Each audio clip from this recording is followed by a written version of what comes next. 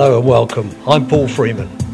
Over my years of living on the Costa Blanca, I've visited many interesting places, mainly in Spain, but also other countries as well. And after several of these trips, I recorded a brief report, and I thought I would share one of them with you now.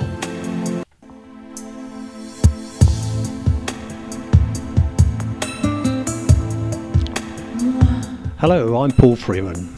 Sunday morning we left Altea at 8 o'clock and cruised up the AP7 autopista at a steady 110 kilometers an hour, I hasten to add, to the city of Valencia. We took the old route to the airport, which means you head straight for the city centre, but on reaching the big dry riverbed we headed up the side of it on the V31 to Manises Airport.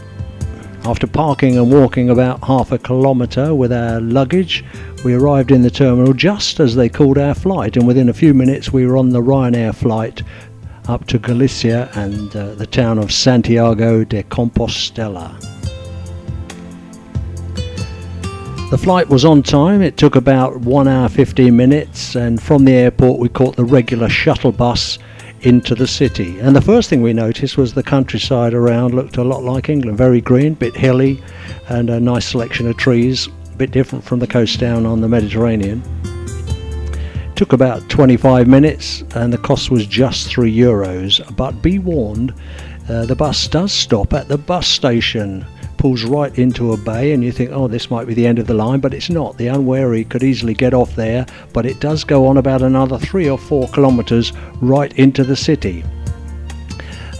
We didn't know when we booked it on the internet, but our hotel was about 100 metres from the bus drop-off and pick-up point, so that was handy. And also the hotel was about 400 metres from the old city centre.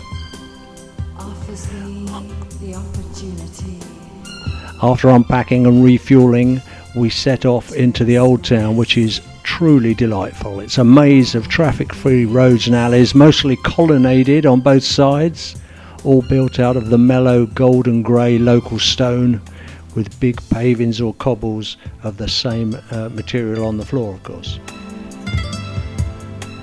These lanes lead from one lovely square, or plaza as they call it in Galician language, to another, and you're surrounded by a host of wonderful old buildings.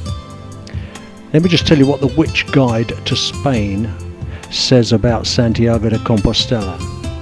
It says, home of the remains of St. James the Apostle and focus of one of the most important medieval pilgrimages. Santiago de Compostela today attracts as many tourists as pilgrims. It is one of the most beautiful and distinctive cities in Spain, with streets paved and churches and palaces built of a golden grey mineral-flecked granite. Apart from the cathedral, a museum and a couple of churches, most of what you will want to see is outdoors. You could easily spend hours taking in the exuberance of the cathedral's various facades, and at least half a day sitting in cafes or wandering narrow, partially arcaded, pedestrianised streets and browsing in the market and the quirky shops. But more of all that later. We were surprised that even on a Sunday afternoon the place was packed, and around every corner there were street entertainers of all sorts, dancers, jugglers, musicians, mime artists and even contortionists. It's a great place to sit and have a drink and pick the entertainment of your choice.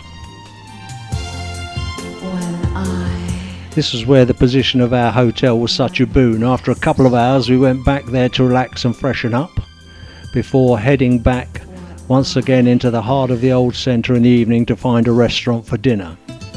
We were spoilt for choice. There are many restaurants there, and we picked one where you could eat outside and enjoy the street musicians.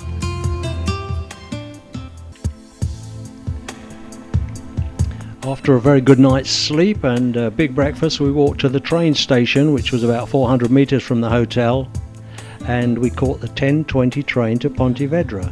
Just a little comment about the station at Santiago. One side of the station there are thousands and thousands of cut tree trunks which shows you what one of the main products of the area is. It's a great one for forestry, and you see that as you travel, because all over the hills around there is lots of forests.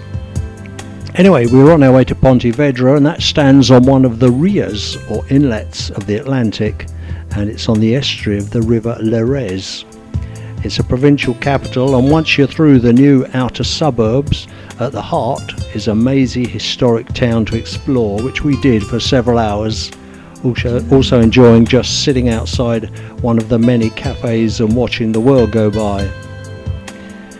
We returned to Santiago late afternoon, and it's worth mentioning the very modern clean trains we used. They give you very good clear information on the screens over your head, and audio of course, in Spanish and in English, so you don't miss your station.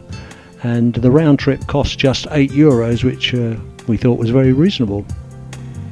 Once again in the evening, we tried a different restaurant in Santiago Old Town called the Galeon Reina, and we were served so much food we thought we'd got 2 dinners each. Still, we did manage to eat most of it.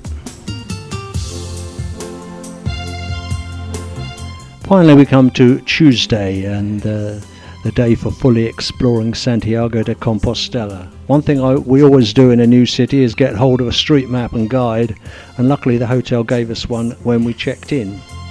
They even marked on it places of interest.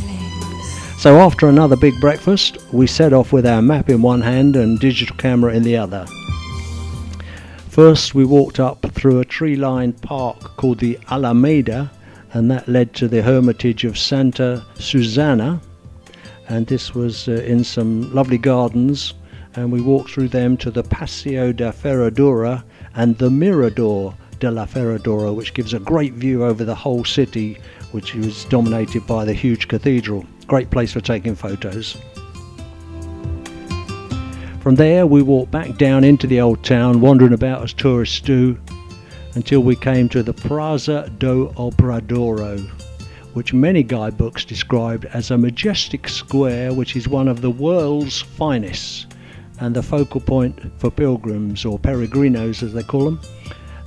They all head for this place when they arrive in the city. The Praça is dominated by the cathedral's Baroque facade, and the square is made up with the Hostal de los Reyes Católicos, which was where the pilgrims used to stay, and it was built in the 1500s. It's now a parador. The other two sides of the square are the Pazo de Raxoi, which is the town hall, and the College of San Geronimo. From this square we entered the cathedral, which has stood for nearly 1,000 years. Although it's been embellished over the centuries, mainly on the outside, the present building dates from the 11th century, when it was started in 1075. At the heart of the cathedral is the shrine to St. James, or Santiago, the reason for all the pilgrimages, which has made this town one of the top 3 targets for pilgrims in the world. Even in the Middle Ages, it attracted between 500,000 and 2 million pilgrims every year. Those who've made the pilgrimage, the climax for them is a visit to the shrine of St. James, which is in the crypt right under the high altar. It was now around lunchtime, so we popped back to our hotel, walking down through Belvis Park for lunch. Then in the afternoon we visited the Pilgrimage Museum in the Praça de San Miguel, which tells you the history of pilgrimages in general, as well as the story of the pilgrimages to Santiago. We then moved on to the convent and church of Santo Domingo de Bonneval, which is now the museum of the Galician people. And if museums are your thing, both of these are worth a visit. The Pilgrims Museum is free, and the Galician Museum cost, I think, it was €1. By now we both fancied a rest, so back to the hotel for a glass of wine and a soak in the bath. And that evening we dined in what used to be the old casino. It was a lovely room about 60 feet long, panelled walls, mirrors, chandeliers, and had a great meal there. Lots of big comfy armchairs to relax in. And it was rather strange, while we were dining, at the far end of the salon there was a book launch going on, along with speeches, TV coverage. The book was on Galician cooking, and if you saw it on TV, that was us in the background eating our dinner. The next morning we caught the 9:30 airport bus and then flew back to Valencia.